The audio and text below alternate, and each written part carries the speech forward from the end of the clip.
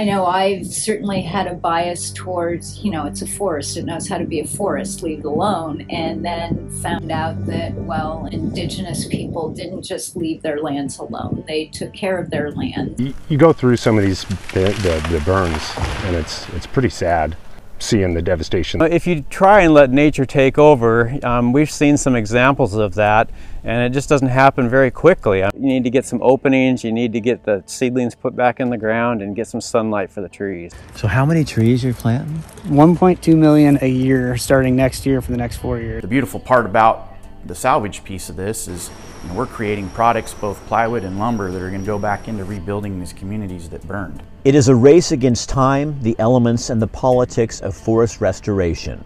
60% of the trees burned in the Labor Day fires in Oregon are dead or dying. Some of these trees are dead and they just don't know it yet.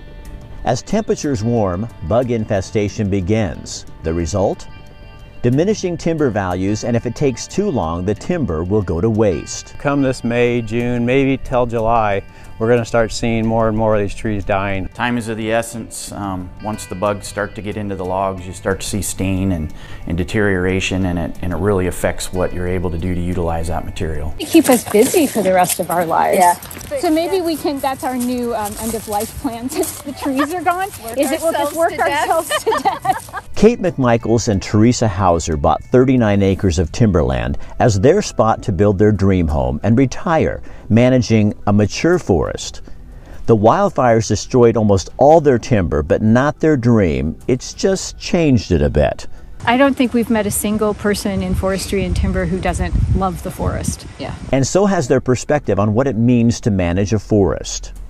They're not out to, cut it down and create the Sahara out of Oregon. People are here to make our forests last. The house is under construction, and what they call their tree babies are in the process of being planted. Retirement is now bigger than a place to live, much bigger. Oh, this is totally the solution. I mean, the amount of carbon that keeps getting released because we don't do fuels mitigation. We don't allow for some of those fuel treatments to happen in forests.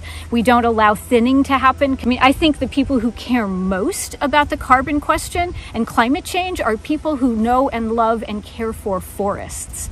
Garrett Yarborough grew up hunting and fishing in the waters he's now charged with managing and protecting for Justina Land and Timber Company. It's Gate Creek, and it's a salmon stillhead bull trout stream. And it's pretty influential to the McKenzie, and they're pretty well known. The Holiday Farm fire destroyed 10,000 acres of Justina's timber. Restoring what was damaged is about more than recovering trees. It's about restoration of this valuable fish habitat, too. As being stewards, we're going to go in and replant it on our dime. We're going to spend the money, it's $1 a tree, and pretty important to us, cool water for those fish. So it's important to the family I work for. It's important to a lot of us up here, to the whole community. So we're going to do what we can to help out. Swanson Group has 3 mills in Oregon. At the Springfield Integrated Plywood Facility, 80% of the timber that arrives at the mill each day is from the fires. We have about 750 employees between the 3 operations, about 230 here. The state-of-the-art mill produces high-end panel products that are used all over the world.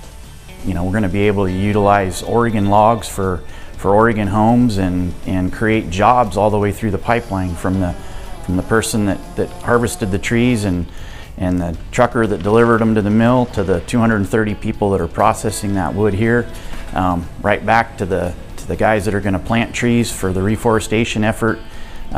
This is going to help all those landowners clean up their sites, get trees growing again, and hopefully help them rebuild their homes and their lives. While private timber operators scramble to recover as many trees as they can, agencies that manage federal timber propose recovering about 2% of the dead and dying trees on public lands. Kate, Teresa, and many people in the industry understand the complexities of the issues, but for them this is personal. What they do right now will determine the future of more than their forest, so much more. The forest we fell in love with is gone, but the woodland we've come to know and that we feel responsible to and responsible for, it's still here. And it needs us, and we need it. We can kind of heal from this trauma together. And I can't wait, for the next several decades to pass so that we actually can walk in under canopy again. But we'll do our best by our little trees. We're really looking out for the forest for future generations. So at least my kids, I feel like I'm kind of providing something for my kids going forward into the future.